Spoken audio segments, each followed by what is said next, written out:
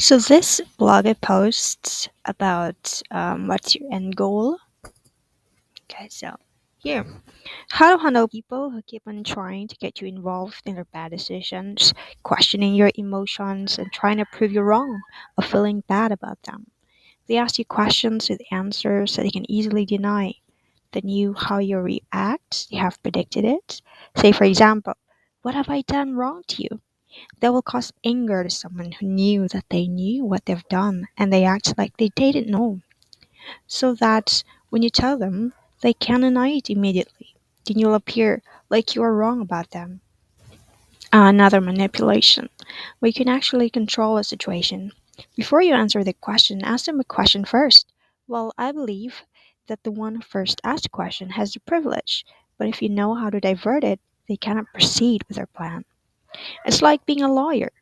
If they're playing mind games, then play with them. Do not fight with force, not with anger, but play using your mind. Do not play with your emotions, because if you do, you have already lost your enemy. But if you're playing with a real one who have a good intention, then consider your emotion, because it might help them decide the right way. If they knew the truth, you will know if they have good intentions when it's not blaming others or putting down others or thinking highly of themselves. You will know it's pure when they're just trying to protect someone, not of their own personal evil desires, meaning the one with good intention isn't selfish. But the real enemy is the one who's not protecting someone else, but no one. So there's only one enemy. The one who seeks to destruction, who's not scared of anything or death. Those who take advantage of life think of themselves as already dead because it's their end goal. A new, not just one, but many. It's fearful that they consider death as the end goal. But for me, death is just the beginning of a new life.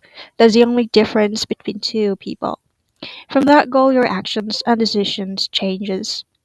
Like for example, if your end goal is death, then you will do everything in your favor, even if it will hurt others.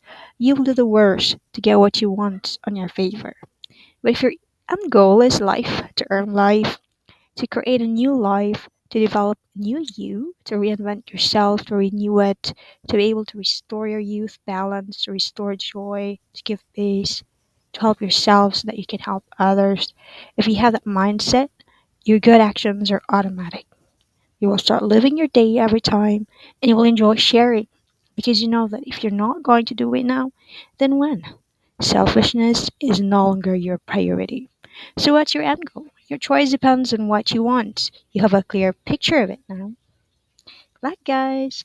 Thank you again for listening. Follow me on my blog.